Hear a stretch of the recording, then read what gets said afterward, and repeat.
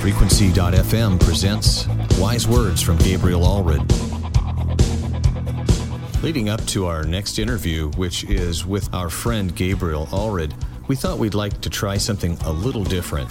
Often when I'm chatting with Gabriel, we can wander far and wide in the subject matter, just frankly because he's a fun person to chat with.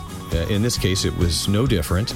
And we found there were a number of 1 or 2 minute segments that we felt were quite interesting, but didn't necessarily fit into the final flow of our edited interview. So we thought we would go ahead and tease you on the way into that interview with a number of mini posts that feature 1 or 2 minute segments that represent observations that Gabriel made during the interview.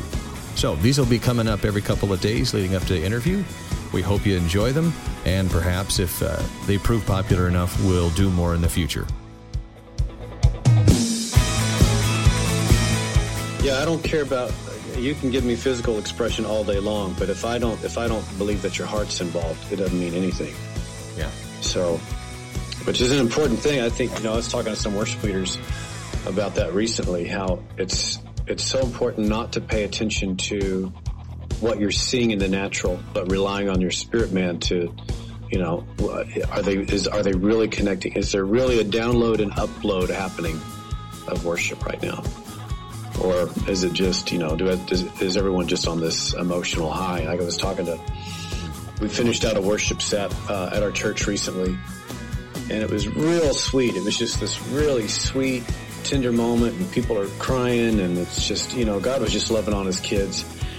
And then we transitioned, and then we went into the choir song, which was this, hop-in thing. And as I'm walking off the stage with a couple of the band members that we weren't actually playing the choir song that morning, and they walked off, and one of them said, well, there went the Spirit, there went the anointing, or something like that.